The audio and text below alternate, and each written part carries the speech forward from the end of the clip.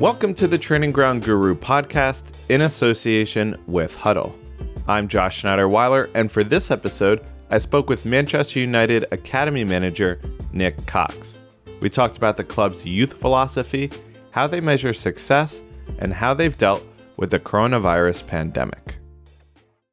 So what has the last couple months been like for you? What have you been doing at the academy? Wow, it's been a really strange period of time, obviously, as it has been for everybody, I guess. I guess in the space of 3 months, the focus has shifted slightly, but initially it was crisis management. How do we deal with this? We're stepping into the unknown. How do we make sure people are safe? How do we make sure that everyone is healthy? Got to make some big decisions. Got lots of foreign players. Do we need to get them home? When do we shut down our training centre? Obviously, at the beginning, it was all a bit ambiguous as to what people should and shouldn't be doing. When do we stop training? How long do we persevere for? And then it was a case of, okay, we've made some big decisions. Now, how do we reach out to our staff and our players to make sure that they are looked after over this difficult period of time? And now I think we're moving into the next phase, which is, okay, we found some strange routines in this abnormal period of time, and the abnormal period of time has become normal.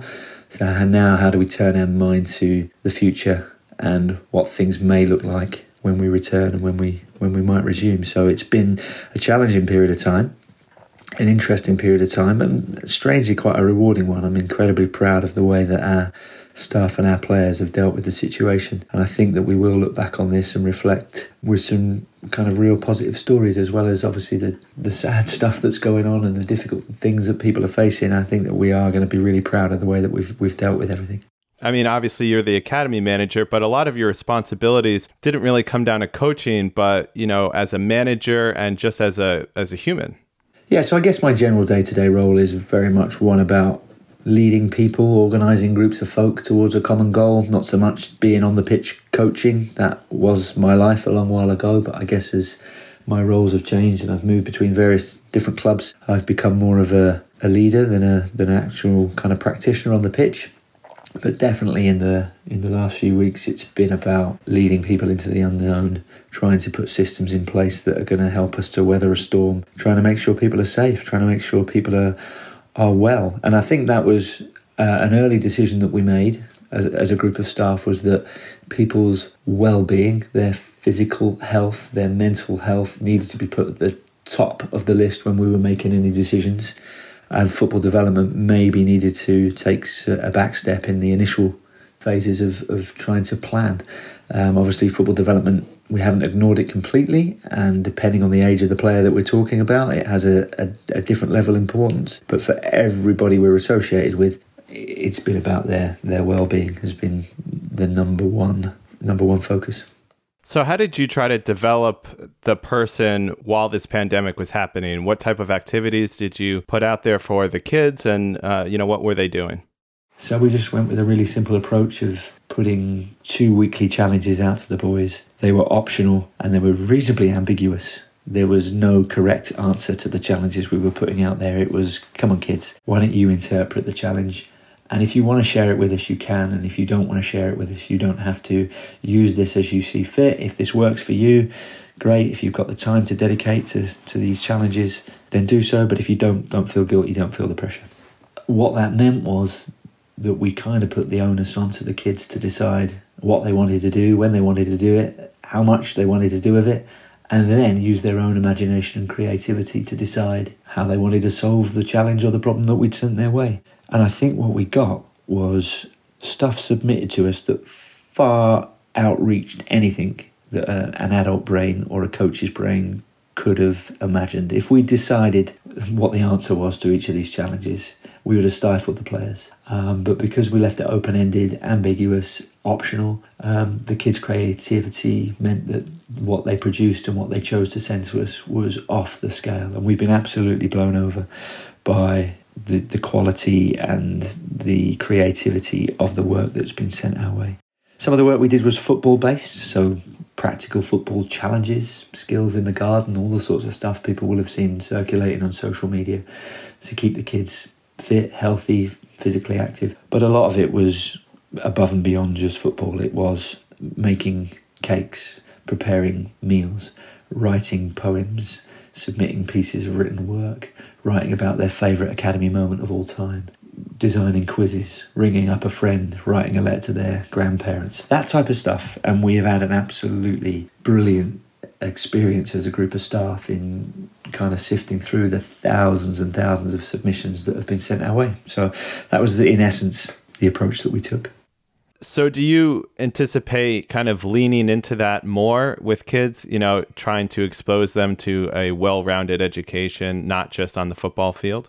Yeah, I think that that's very much the Manchester United approach anyway. I guess that this has reinforced our original belief, but perhaps has made us adopt some different techniques and use some different methods of learning that I think potentially may stay with us. So we've had to embrace technology in a different way. We've run virtual sessions, we've had online discussion groups, we've had virtual training sessions, we've done webinars, question and answers online. Some staff have had to embrace technology that perhaps they've not used before. So I do think that there will be a legacy here, which is a positive one. There'll be certain techniques that we've had to employ that will stick with us and will remain even when life returns to normal, however normal the world may be beyond all of this. How do you and the academy at Manchester United measure success? I guess it's twofold. Certainly the most obvious measurement of success is, can we help young people to make debuts and go on to have careers as successful footballers? And I would suggest that there's an organisational demand for us to try and produce talented players that can go and be part of a winning Manchester United first team, to make sure that we are successful, to make sure that we are in keeping with our traditions, to make sure that we are that we have a team with young homegrown players in that we can be proud of, because that's always been the way at Manchester United. However, I'm a firm believer that if you make that your sole focus, you actually will fail, because there's only a small number of the young people that we work with that are actually going to go on the journey to debut at Manchester United. A few more will go on to debut at other clubs and to have successful careers in other clubs. And, statistically, we are up there as the most successful at helping boys to have careers, make debuts, play in the various divisions. And we celebrate that. It's, for us, it was well publicised earlier this season, wasn't it, that we hit that magical figure of 4,000 consecutive games with a homegrown player in the squad, dating back 82 years. So we know that we're good at that. We're proud of it. It's something that fans demand. It's something that the directors want to see happen. It's something that the manager firmly believes in. And that's wonderful. However, there is a higher existence, isn't there? There's a greater victory than just producing talent. And that is to help every player maximise their potential. And we don't know what each player's potential is when we sign them. We think they have high potential, otherwise we wouldn't be signing them. But we need to make sure that we've taken players on a journey whereby we've helped them to reach their full potential, no matter what that means for them in terms of a football career. We need to make sure that they're in love with the game and that they continue to have a lifelong participation in sport, because it's an amazing part of social development and it's an amazing part of staying fit and healthy. But more importantly than that, we need to make sure that our academy and the programme that we deliver is an amazing addition to childhood years, so that young people's lives are enriched for being associated with us, so that they can reflect on their time with us and consider that we were a positive influence on their life regardless of whether they became a footballer or not, so that they look back and think, I am glad that I had the opportunity to be associated with Manchester United, because I met people that I never could have met, I had experiences that I never could have had, I went to places I never could have gone to, and I developed as a person. Now that personal development, again, if we can develop well-rounded people, robust people that have a variety of experiences, that actually props up the goal of trying to help people become footballers. The more robust you are as a person, the more chance you've got of becoming a footballer. But it also makes sure that we are turning out good people. The journey that our players go on is a positive one regardless of the football outcome. And I have always had my own personal mantra that kind of predates my arrival at Manchester United, but the journey is more important than the destination. We must be taking people on a journey that enriches their life, that is designed to try and help them maximise their football potential, but has the amazing kind of byproduct of developing them as a wonderful person and giving them an amazing springboard and giving them a head start in life that might take them beyond someone who wasn't necessarily involved in the programme. And United has traditionally and classically always been about developing good people. They're my own personal beliefs as well. And I think that that's widely accepted in our organisation, that there is a higher existence than just churning out footballers in a sterile fashion. This is about more than just football. You say that it's obviously part of the Manchester United culture. How do you keep that culture going? Obviously, Eric Harrison, the famous youth coach, isn't there anymore. And, how do you kind of continue that legacy without some of the previous youth coaches that used to be there? It's really important that we make sure that we understand that we are just guardians of a culture, and the culture from or a culture that has been built over many years. So everyone who works at United understands the influence of the Munich disaster, but not just the disaster, but the 10 years that followed that saw United rise again from adversity, with youth at the heart of a plan to get back to European football and become a European giant again. Everyone really understands that we are the guardians of a culture that was created by Sir Matt and Jimmy Murphy. And so it's really important that we leave room in our environment to make sure that we continue to embrace the knowledge that we have in some amazing long-standing members of staff. So yes, we want to innovate, we want to move forward, we want to progress, we want to be leading. Manchester United has always been the first to do things, it's always been innovative, it's always been cutting edge. We want to continue to do that, but we must keep that nice tension between where are we trying to get to and where have we come from. So at United, yes, there's some high-profile staff that have been in the organisation and moved on, but they will have passed their legacy on to the next person, and that person passes it on to the person that succeeds them.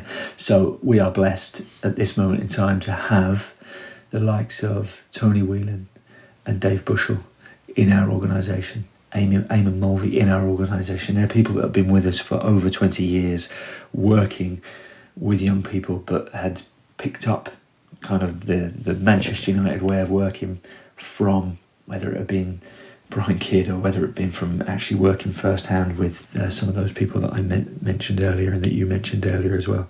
And that's absolutely paramount. And then it will be our job to pass it on to the next people. The same happens with our players. We want our players. We had a lovely conversation the other week with Nicky Butt and Brian Robson. Nicky Butt broke into the team as Brian Robson was ending his career. Brian Robson was Nicky Butt's hero. Brian Robson looked after Nicky Butt and made sure that as he broke into the team, he was there for him, that he had his back. But then it was Nicky's job to pass that on to the next generation, and that generation passes it on to the next group of people as well. And Nicky is a huge influence on the culture that we have at United as well.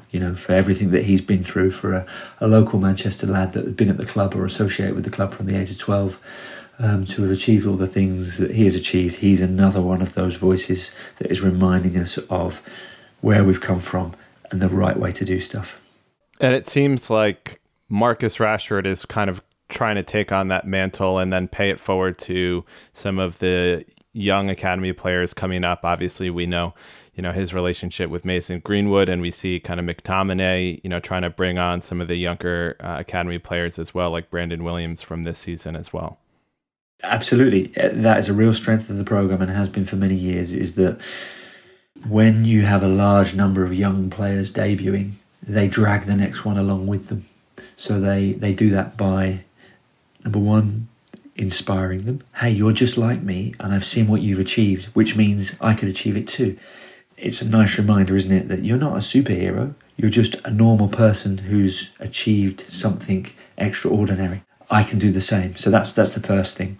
And then the second thing is that the person that gets there first, make sure they educate the next one around, hey, this is how we do things around here.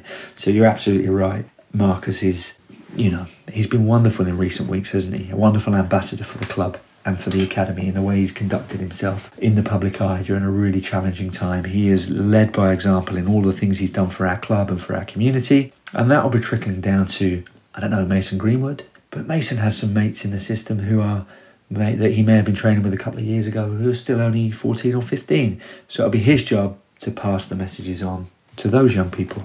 And so it continues. And that's always been the way and will continue to be the way. And as I say, that's not something I've created. That's something that's been built over 82 years of guardians, making sure that they instill the messages and the cultures that are synonymous with Manchester United. I want to talk a little bit about your career. Before you got to United, you spent roughly 4 years at Sheffield United, and then before that, 12 years at Watford. How do those academies compare to Manchester United? Yeah, really interesting question. Some unbelievable comparisons, and I don't think that's any surprise because I think there's some core ingredients of youth development and working with young people that are non-negotiable, and they are replicated across those three clubs, but then couldn't be more different. If I think about the similarities, all three of those clubs have a history of developing young players, had a commitment from the top to developing young players and young people, at board level, a passion and an interest. And they were, all three of them, very humble but nurturing and, what's the word I'm looking for here? They were all organisations of integrity, and that were organisations that recruited staff with values that replicated their own values of being honest, having integrity, being humble, etc. So there's some similarities. The difference is unbelievable. So Manchester United is a juggernaut, biggest club in the world. It's huge. You don't know what that looks like until you get inside it. There is additional pressure because there's a spotlight on you from the media, but not just local media, the world's media. That also brings resource, so disposable resource, an amazing history and tradition of developing young people, so an added pressure of, okay, how do we make sure that we keep this thing going? A wonderful place to be. Watford, Sheffield United, no money whatsoever. Watford in administration, but knowing that developing young players was going to be a route to make sure that we had a sustainable organisation. But again, a really family-orientated club, a nurturing club. All of them, we had great success, and all of them have taken a slightly different approach to trying to achieve the same goal.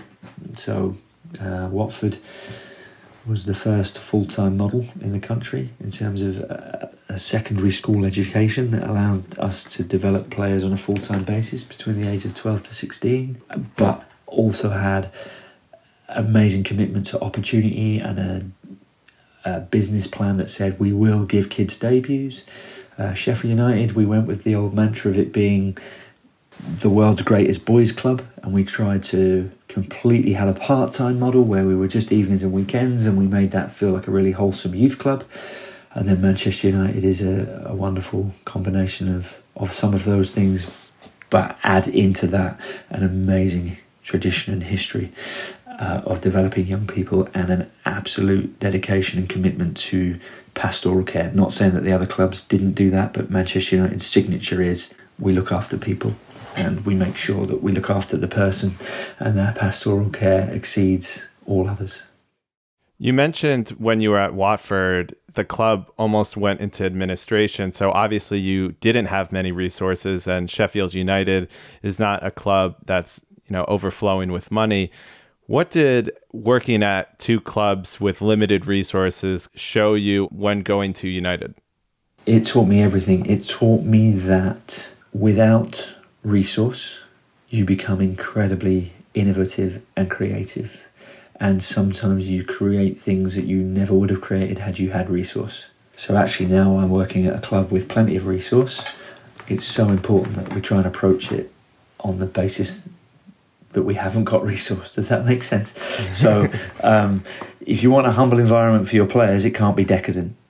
If you want a tight culture and clear communication, you can't have loads and loads of staff. So actually now I spent most of my career with no resource, wishing I had it, and now we've got loads of resource. I look back and go, actually, we've got to create a world where it feels like we don't have resource. So you want to keep people humble, you want to keep it simple, you want to keep it pure, and you want to make it feel as if you've got no resource. Having said that, there is an advantage to having resource because it opens up opportunities and development opportunities for your players that you wouldn't necessarily be able to create without money. Yeah, so at the beginning at Watford, there was huge pressure to produce players.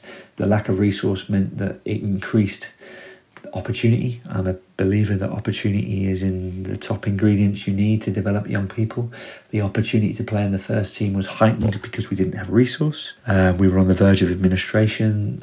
Every department was cut back, including the first team, whilst the academy still received full investment. And we found really creative ways to try and help people reach their full potential.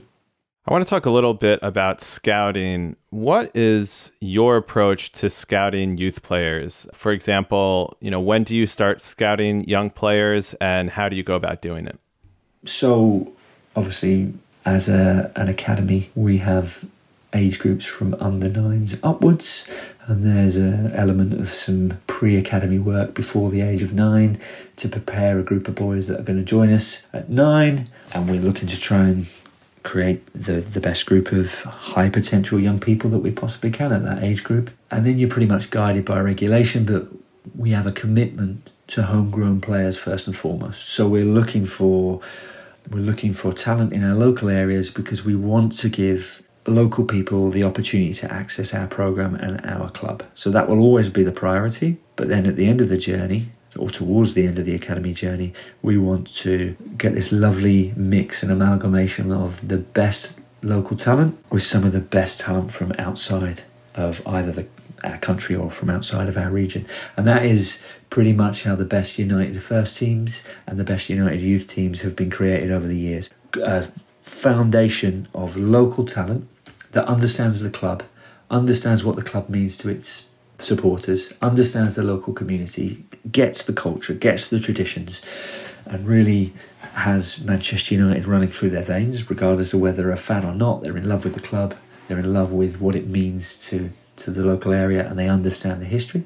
And then you bring in players from outside who bring something new to the party because they've maybe experienced a different upbringing with a different training techniques or a different attitude towards the way the game should be played, and they kind of bring some innovation, but then the local boys bring the education around how we do things around here, and that is for example the way that Nicky Butt, Paul Scholes, Ryan Giggs would have worked with the likes of Eric Cantona. Hey Eric, this is what this club's all about, but by the way Eric, show us what you know, because we want to follow you in terms of your commitment to training, your extra training sessions, the way that you dedicate yourself to your career and your profession.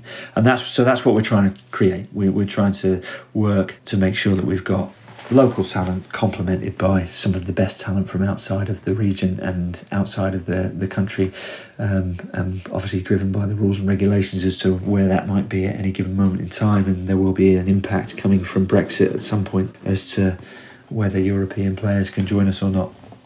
So we're intrigued and interested to see how that unfolds. Are you concerned about that Brexit element? As you just mentioned, you sign a lot of players from abroad at the age of 16. I mean, you signed from Monaco Hannibal Mejbri for around 5 million euros not too long ago. Is that a concern you have? We have to constantly evolve and adapt, and a regulation change or a change in governance just means you have to be creative, be thinking one step ahead. The club, has experts that are working on the strategies for how we continue to be a really successful organisation. So it doesn't come as a concern. It just means we'll have to adapt and change the way we work to find the best way of achieving our goals.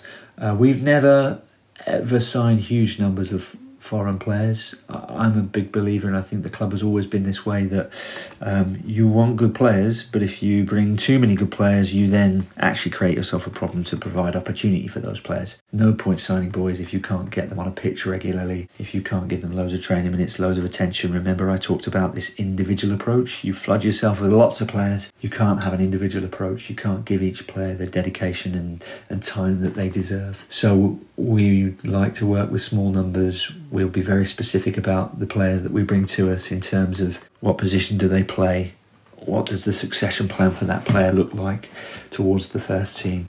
We don't want to block our own pathways by having lopsided squads with too many people in one particular position. And always remembering that we're not trying to produce a team here. This isn't about having a winning youth team. A winning youth team is a lovely byproduct of brilliant development. We want our kids to be competitive. We want them to experience winning. Yes, everyone enjoys winning, but the number one goal is to help individuals to develop. So we're not trying to assemble a squad or a team. We're trying to work with individuals and make sure that those individuals have got a clearly mapped out plan and that we can cater for their needs when they arrive. So, it's not as if there was a flood of foreign players coming to Manchester United and the tap's going to be turned off. There was a very bespoke kind of considered approach to recruiting boys from outside of our catchment area. And we will continue to do that. We will just have to adapt the way that we do it. You said that the foundation of the academy is the local players, and you're in one of the most competitive local areas or catchment areas in the country, and Greater Manchester and nearby Liverpool. How do you compete with some of the top teams in the area like Manchester City and Liverpool for young talent? Well, you make a good point there. In the Northwest, some of the most wonderful clubs in the world, isn't there? Some iconic clubs. So it is a competitive area for trying to recruit young players. What do? We make sure that we remain true to ourselves at all times. We try to make sure that we do things our way, and we want to attract people and families to us who love the way that we do things. We don't want to adapt to be like other people just to try and entice people to us. We want to be ourselves. We want to celebrate who we are, our unique differences. We like to consider our programme very different from other people's. Not saying there's a right or a wrong way. There is no right or wrong. There's just your own preferred method. We think our preferred method is slightly different from other people's. We like to share what we do. If people want to be part of it, we're delighted. If people choose not to be part of it, well, that's okay as well, because that's the first step of the recruitment process, isn't it? If we're inviting you to come to a humble, grounded programme where there's a focus on development as a person. Yes, there's a focus on challenging you as a player and helping you be the best player that you can. But it's going to be a really honest and grounded experience. If you're not up for that, then that's fine. We'll move on to players that are desperate to be part of that type of environment. It isn't for everybody, and we're cool with that. We understand that it isn't for everybody. What do you think about kind of the race to the bottom, as a lot of clubs are competing to scout and recruit, 6, 7-year-olds and people of that really young age range? It's a really, really important question. I think the first thing I want to say is that clubs are working with 5, 6, 7-year-olds. I don't for a second think there's an element of bad practice going on. I think that these young people are taking part in amazing football experiences with wonderfully skilled coaches who are qualified and experienced, and these experiences are and can be wonderful for young people. I just think that we also have to be aware of the unintended consequences. So we put these programs on with good intent, but there are some unintended consequences. There's a trade-off.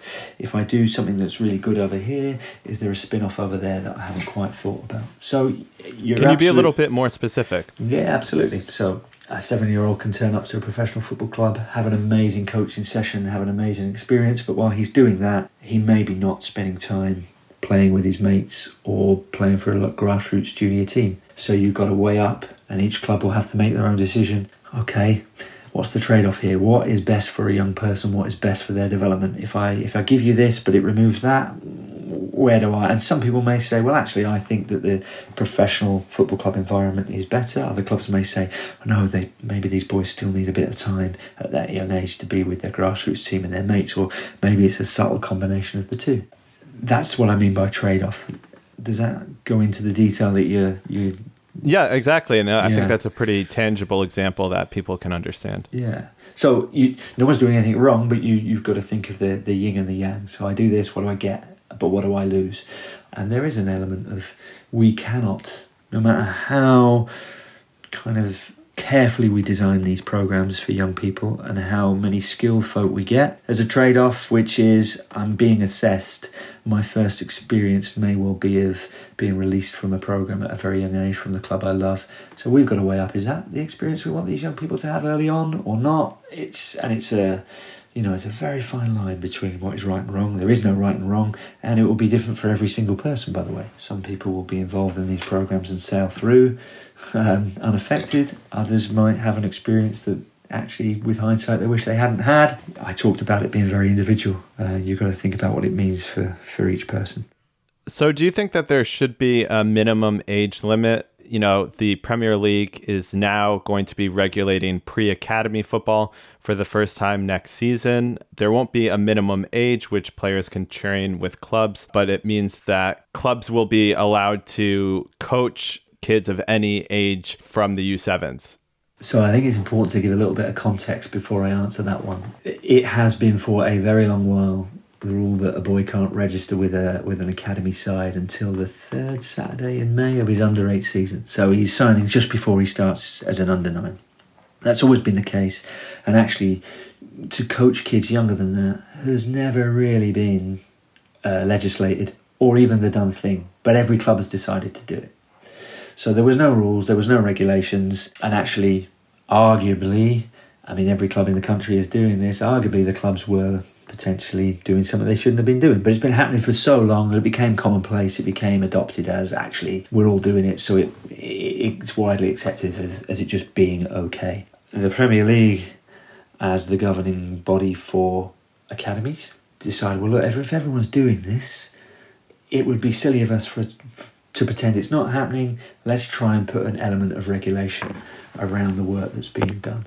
To make sure that best practice is being observed, to make sure that people are qualified, to make sure that we are considering at a very basic level that we are considering safe environments, that we are taking appropriate safeguarding measures, that these sessions are appropriately staffed, etc., etc., etc. And I think that's a really good thing. Now, part of that debate is, should we have a minimum age? There is a minimum age on when you can start playing games. So I don't think that a boy can represent an academy until his under-8 season or his under-7 season.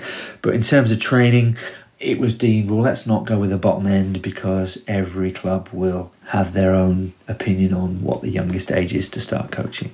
And actually, I think it's fair to say that the regulation that we're about to put in place is the first draft. And we'll run with it and see how it goes, and it will be reviewed. And it may be at some point a minimum age is discussed again. But actually, to get something off the ground for the new season, a minimum age may well have been a little bit difficult to police because there's a number of initiatives out there, and community programs, grassroots programs, school outreach work. Okay, where does the governance begin and end? So it all got a bit confusing. So no minimum age.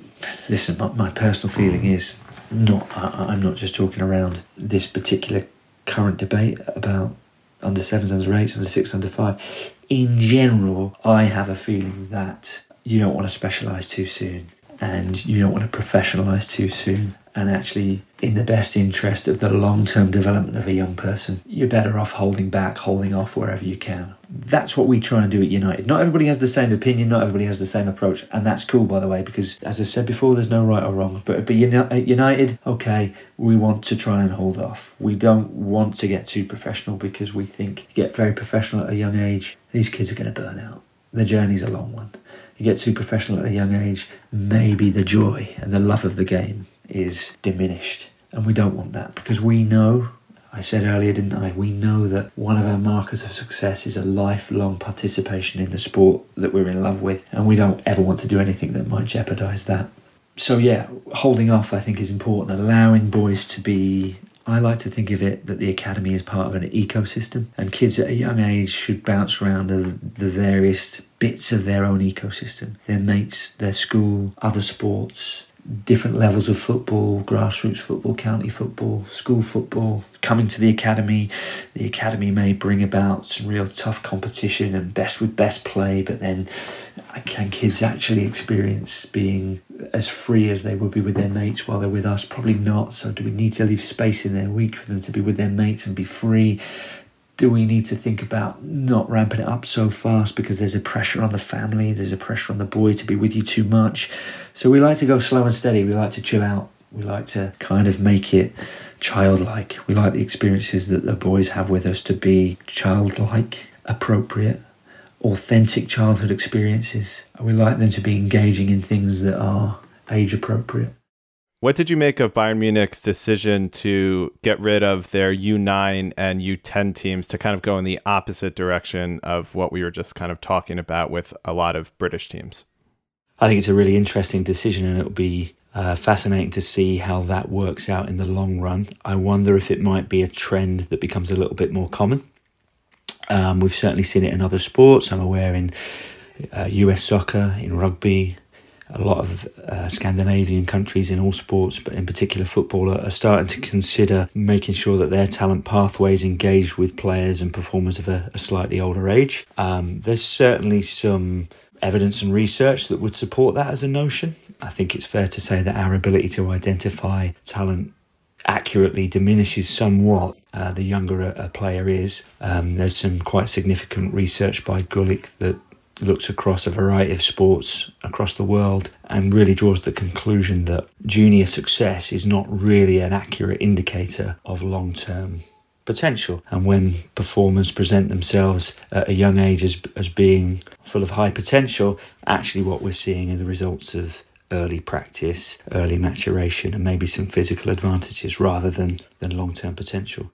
The other thing to consider is an element of survivorship bias. So we can take a retrospective view at our approach to recruitment, celebrate the young players that went all the way through the system from 9 through to the first team, because it will happen, and quite rightly we should celebrate that. But we celebrate that and erase maybe the number of journeys that weren't successful, and it reinforces our original approach to talent identification at such a young age. My belief is, as long as you design your program with the understanding that it's very difficult to accurately identify talent at a young age, you won't go too far wrong. So creating a program that by all means has a football focus, and that we're looking to maximise football potential, and we are going to try and coach and teach young people to become better footballers. But in addition to that, you need to make sure your program remains childlike, full of joy, and has a wider purpose than just a football focus. So developing other skills, socialisation, physical health, all of those things. I think that's probably the most responsible approach to take once you remind yourself that identifying talent at such a young age is particularly difficult. You've talked about how difficult it is to evaluate talent and nurture talent to become a professional. What's your approach to kids that don't make it and youth players that don't go pro? So I get asked that question all the time, and everybody wants to know, what's your exit strategy? What player care have you got in place for the boys that leave your program or don't quite make it? And I absolutely believe that you have to have a really robust exit strategy, i.e. you've got to be able to support players out of your program in the best way that you possibly can. However, if that is your sole method of supporting people that are leaving your program, you're too late to the party. The point at which you should be considering what it's like to leave your club is the day a boy arrives at your club. So making sure that when a boy joins you, you're really clear about why they're embarking on the journey. This is a development journey. We're going to try and help you reach your full potential, and we've seen some things that lead us to believe that at this moment in time, you have the potential to be a good footballer, but we don't really know where that takes you, and we're not promising you that you're going to be a professional, but we want to help you try and be the best footballer you can possibly be. And by the way, there'll be a load of other stuff that we do and that we engage in that we think you're going to love. So you're going to have those type of honest conversations. And then as the boys are on the journey with you, just being realistic all the time about where they're at, what they can expect, not getting too bogged down in always thinking about the future. Let's try and be present. Let's enjoy the here and now. Let's think about what's happening today that's wonderful that other kids your age aren't experiencing, and keep reassuring parents that, look, this is not the be all and end all. Becoming a professional footballer, reaching your full potential is true success. There's an amazing quote, isn't there, by John Wooden, the basketball coach, that I know will not be able to nail it word for word, but something along the lines that true success is peace of mind that you know you did everything you could to reach your full potential. Whether you become a footballer or not, did you reach your full potential? It's possible to make a debut and not reach your full potential. It's possible to not make a debut but have reached your full potential. So that's true success. So it's about the messaging throughout the journey, and it's about the care that you give the boys through the journey. It's about the experiences that you give the boys through the journey. But it's also about how you design your program.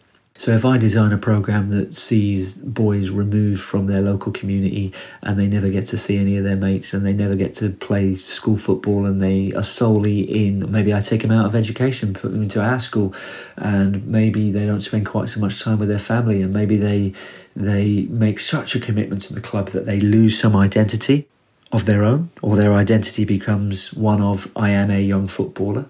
The point at which you release them, they're going to find it really, really hard because of your program design. So it's so important to design a program that manages expectations as well.